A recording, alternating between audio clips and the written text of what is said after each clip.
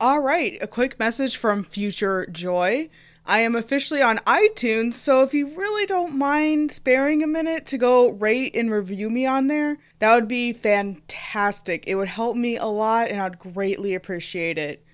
That's the only update from Future Me. I hope you enjoy the show.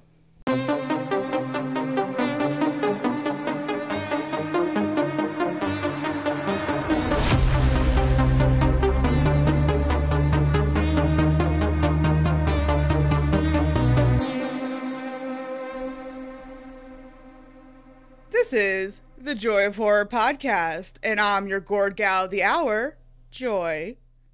Welcome to episode 2, and thank you so much for being here. I just wanted you to know that I love you in the most platonic way possible. At the time of this recording, it's less than a week until the premiere of my very first episode, and I am very, very nervous. Heck, even when this second episode comes out, I'm going to be nervous.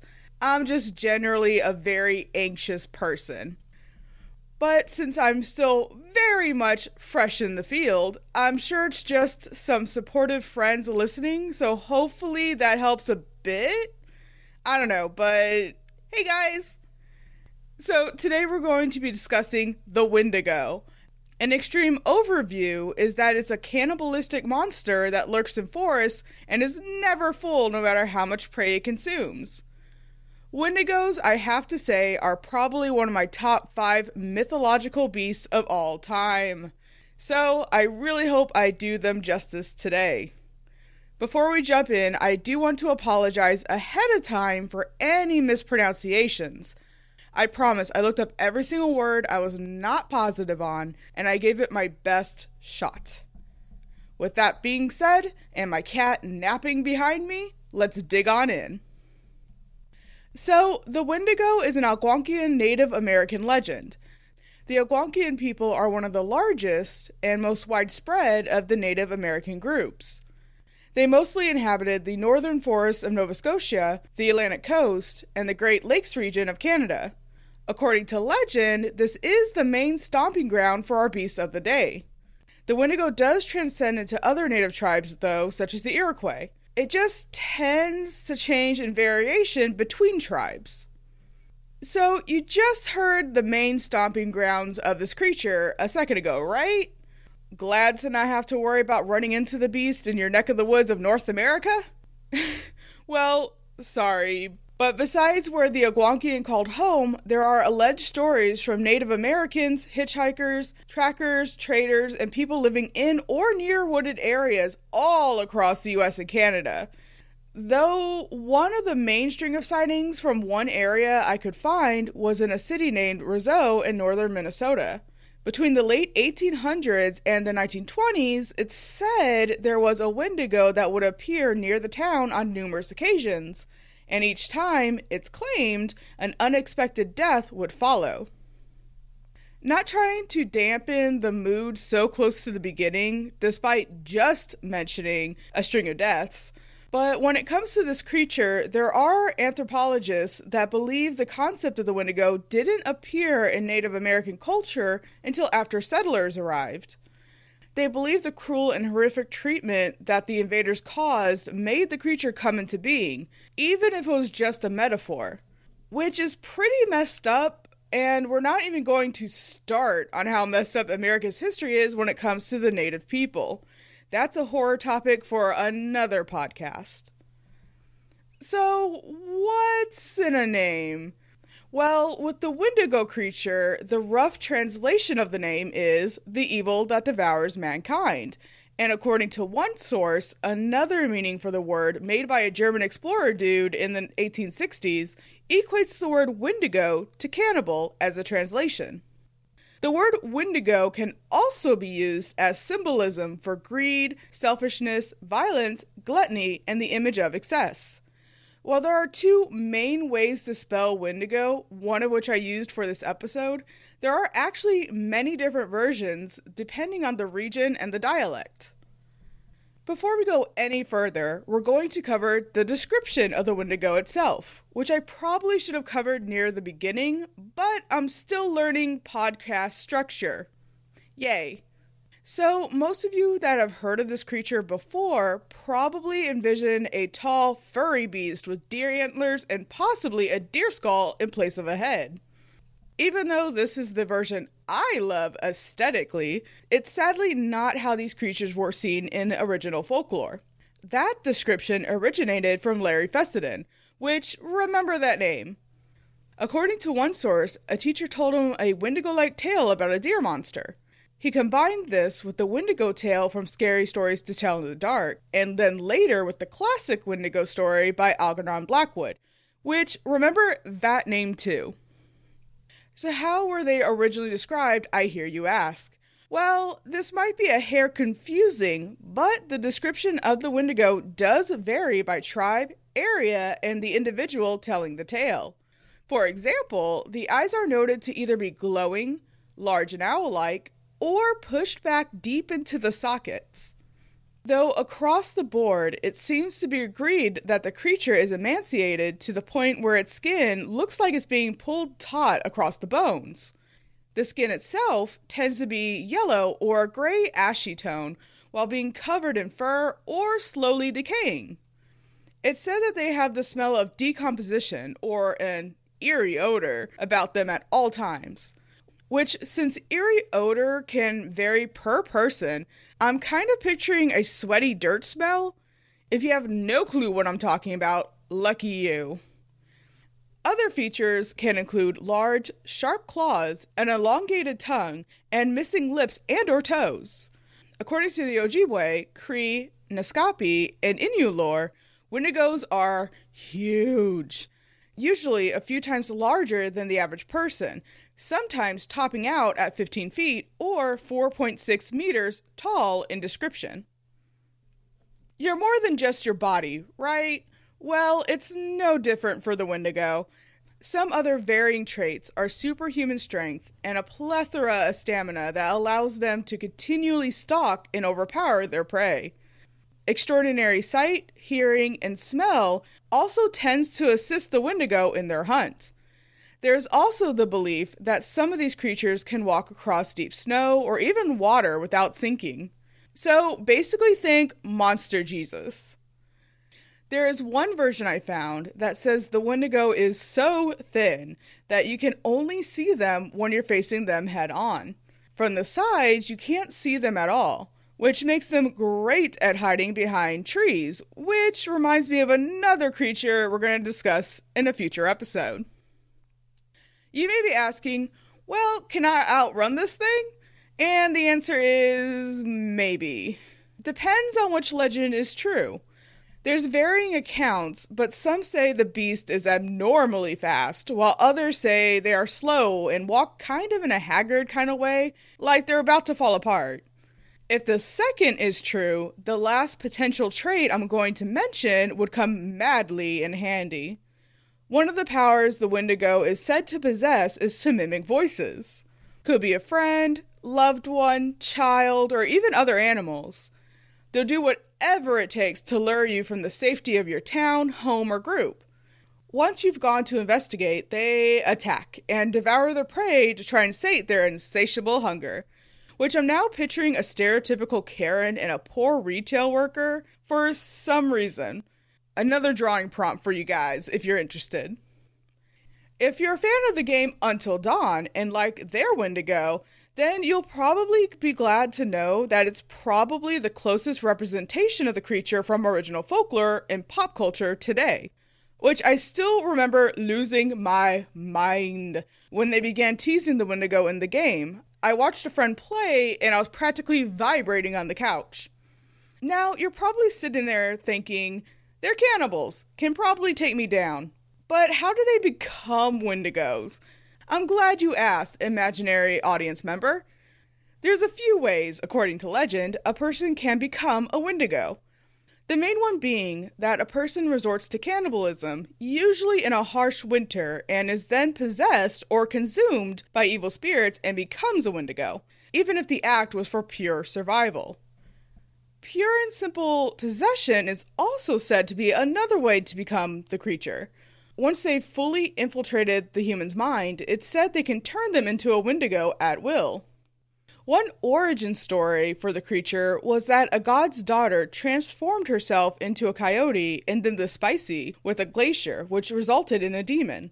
The demon ended up assaulting and impregnating her. The Wendigo was the product of the assault. The Wendigo taught all his siblings to consume everything in the land so their enemies would die of hunger. Since he was such a destructive, greedy a-hole, the Great Spirit said, "Nuh-uh," and cursed the creature into external exile and hunger, which would make the Wendigo, while purely evil, a divine being. Another tale I found said the first Wendigo was a warrior who made a deal with the devil in order to save his tribe. He gave up his soul and was transformed. He battled and defended his village until peace fell. Once there was no need for such a fearsome and powerful creature as himself, his people were like, "Okay, this is awkward, but we're kind of banishing you since you creep us out and we're a bit freaked out." Which, come on, he just protected all of y'all and now you're like, "Nah, we're good." What a bit move. Okay, so last tale, though it's a sad one, so buckle up. One night, a baby escaped his cradle and wandered off. The baby's parents woke and found them missing. In fear of the child dying of exposure or being eaten by wild animals, they followed their child's tracks. They discovered the baby has turned into a Wendigo and wishes to devour their village, which, I know, it seems like a "that escalated quickly" moment. But either way, the villagers kill and hack apart the Wendigo only to discover the baby nestled inside.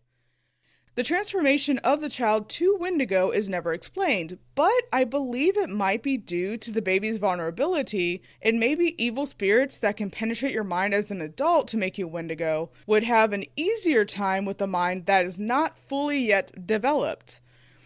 But since I could only find one telling of the story, this is of course just a major theory. Now, you may be saying, "Great, Joy, that's interesting, but how do we kill this thing? Can I survive?" And I'd say, maybe. Depends, again, on what legend you go by. According to a lot of my readings, you can kill the Wendigo as you'd kill any human. Which means if you have a nailed bat handy or a few guns lying around, you might be alright.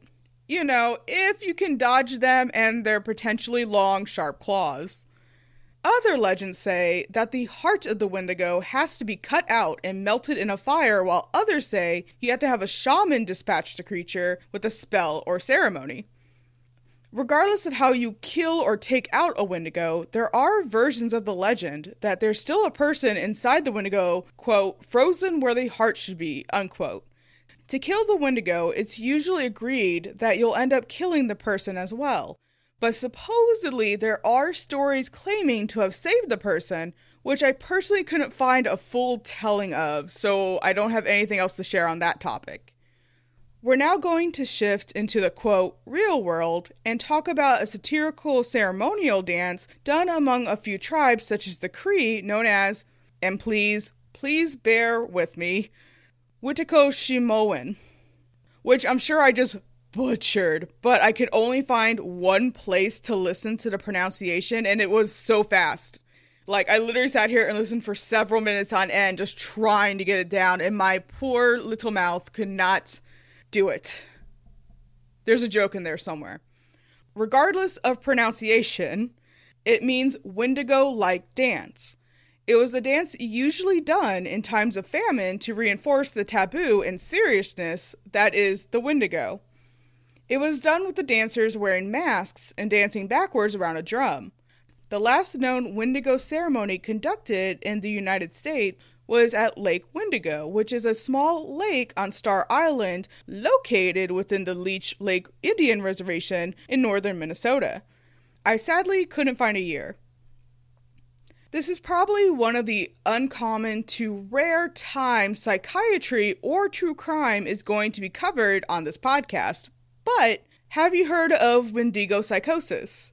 Not too many have, I found out. It's described by psychiatrists as a cultural bound syndrome with symptoms such as intense craving for human flesh and fear of becoming a cannibal. Though some other initial symptoms could be poor appetite, nausea, and vomiting. In some indigenous communities, environmental destruction and insatiable greed are also seen as a manifestation of Wendigo psychosis. There are some psychologists that think it's a bunch of doohickey, but it's claimed in several cases, so I'll let you be the judge when we cover a few in a minute. In historical accounts of Wendigo psychosis, it's reported that after resorting to cannibalism after being in a situation where they needed food and lacked better options, a person is possessed by a Wendigo, as I spoke of earlier. In response to the psychosis in the past, usually traditional native healers would attempt to cure the inflicted. But if the person didn't start to get better or showed signs of potential harm or threat, they would be executed.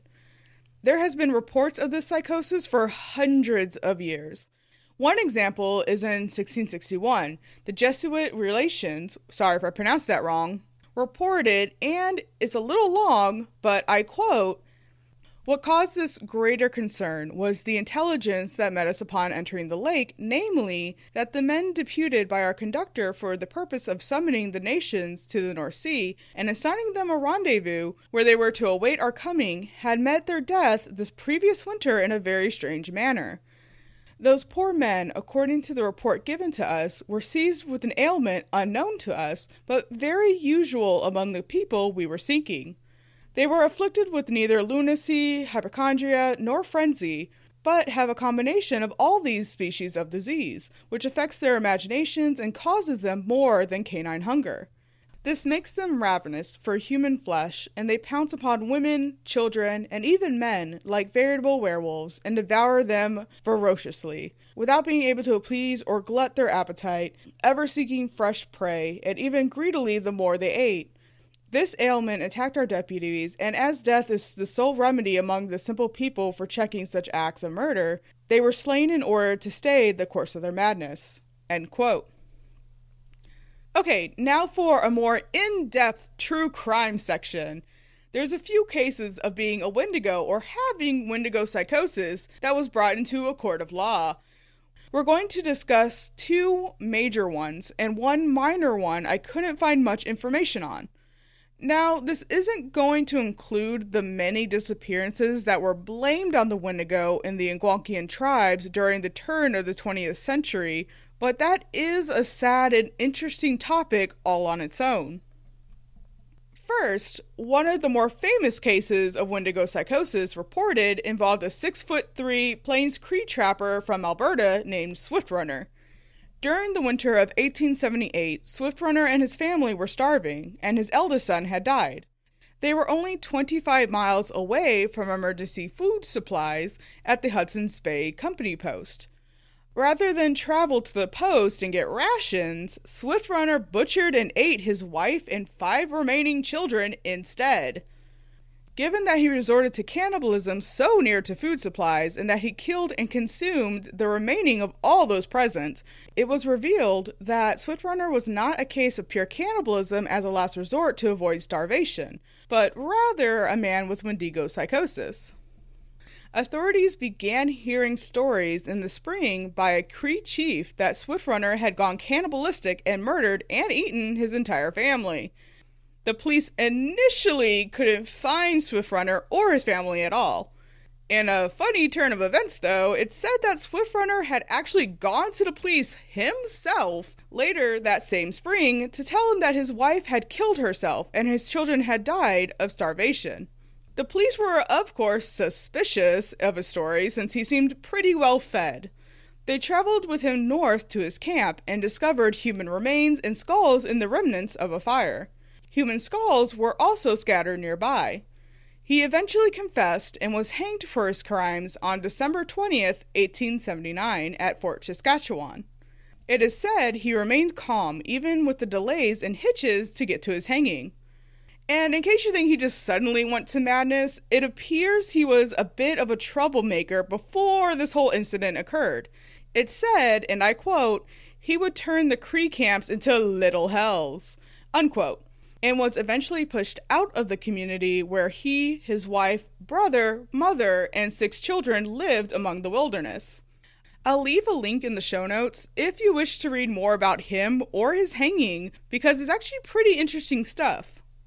The second most famous case that took place at the beginning of the 20th century was by a man named Jack Fiddler, and like earlier in this episode, remember that name. There will be a quiz.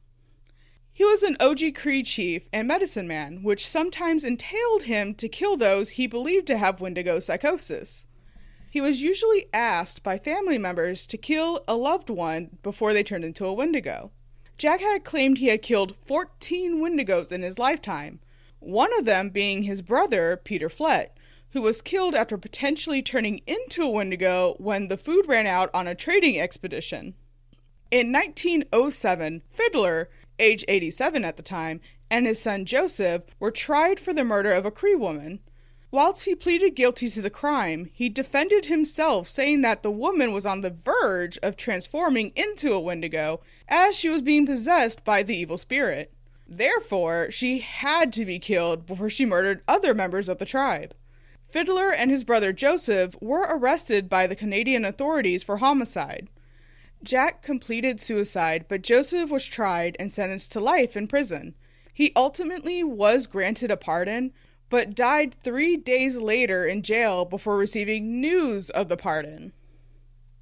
Okay, so the last case I could come across, though without much information, included Cree spiritual leader Abishabis, or Small Eyes. He was considered a prophet for a religion that was a mix of Christian and Cree beliefs. He ended up losing his influence and killed a native family, which led some to believe he was a Wendigo. He was imprisoned at Fort Severn, but on August 30th, 1843, 3 Cree dragged him out of confinement and killed him with an axe and burned his body. It's believed that some of the guards were actually in on this, since it wasn't commonplace for Native Americans to break people out of their prisons. Woo! This is a lot, and thank you for sticking with me. The last topic we're going to cover with the Wendigo is pulp culture. Probably one of the most fun things to research for this topic, if I'm being honest. I knew the Wendigo was part of pop culture, but not as much as I found. Apparently, the Wendigo has been in the stream since 1910, when author Algernon Blackwood's short story, The Wendigo, was published. It's claimed that this inspired future works with the creature, such as August Derleth's The Thing That Walked in the Wind, 1933, and then Ithaca, 1941, where Derleth gave the creature a more Lovecraftian name and is actually part of the Cthulhu mythos. If you go further down the line, it's said that this in turn inspired Stephen King's use of the Wendigo in Pet Sematary and The Girl Who Loved Tom Gordon. A few other books that include the Wendigo or some form of the beast are Night of the Wendigo, Wendigo Road, Scary Stories to Tell in the Dark, and The Curse of the Wendigo, which is actually the second of a saga called The Monstrumologist, which I have actually personally read, and if you're looking for an interesting read, I do recommend that series. Jumping to comics, the Wendigo first appeared in Marvel in the Incredible Hulk issue 162, fighting the Hulk and even Wolverine. Steve Englehart, one of the 2 creators of the comic, was quoted saying, quote, "I knew about the legend of the Wendigo and thought between his strength and his sad story, he sounded like a good Hulk opponent," end quote. Which all I can say is fair. A version also appears in The Amazing Spider-Man issue number 277. For movies, there's Wendigo, Ravenous, Frostbiter, Wrath of the Wendigo, Pet Sematary, the 2019 version, even if it was very briefly, and I just found out last night that the 5 cats that played church in this one were from shelters and they were all adopted by their trainers or friends. This made me really, really happy. Back to the movie list though, the last one to really mention is Dark Was the Night, though I know there are a few others. Heck, since we're kind of on a topic, for TV shows, the Wendigo or a version of it has appeared on Supernatural, which is one of my favorite episodes by the way, Blood Ties, Grimm, Charmed, Teen Wolf, Sleepy Hollow, Fear Itself, and even frickin' Digimon, My Little Pony, and DuckTales. There was also an episode of Lost Tapes, Season 3, Episode 7, on Animal Planet called Wendigo, American Cannibal. The last part of Pulp Culture to point out is, of course, games. A version of the Wendigo has been featured in Seeking Evil, the Wendigo, Fallout 76, Pathfinder, World of Warcraft, The Legend of Dragoon, and most famously, of course, Until Dawn. As mentioned before, the Until Dawn version is probably one of the most faithful adaptations of the original legend. I love this creature and thought the game did an amazing job.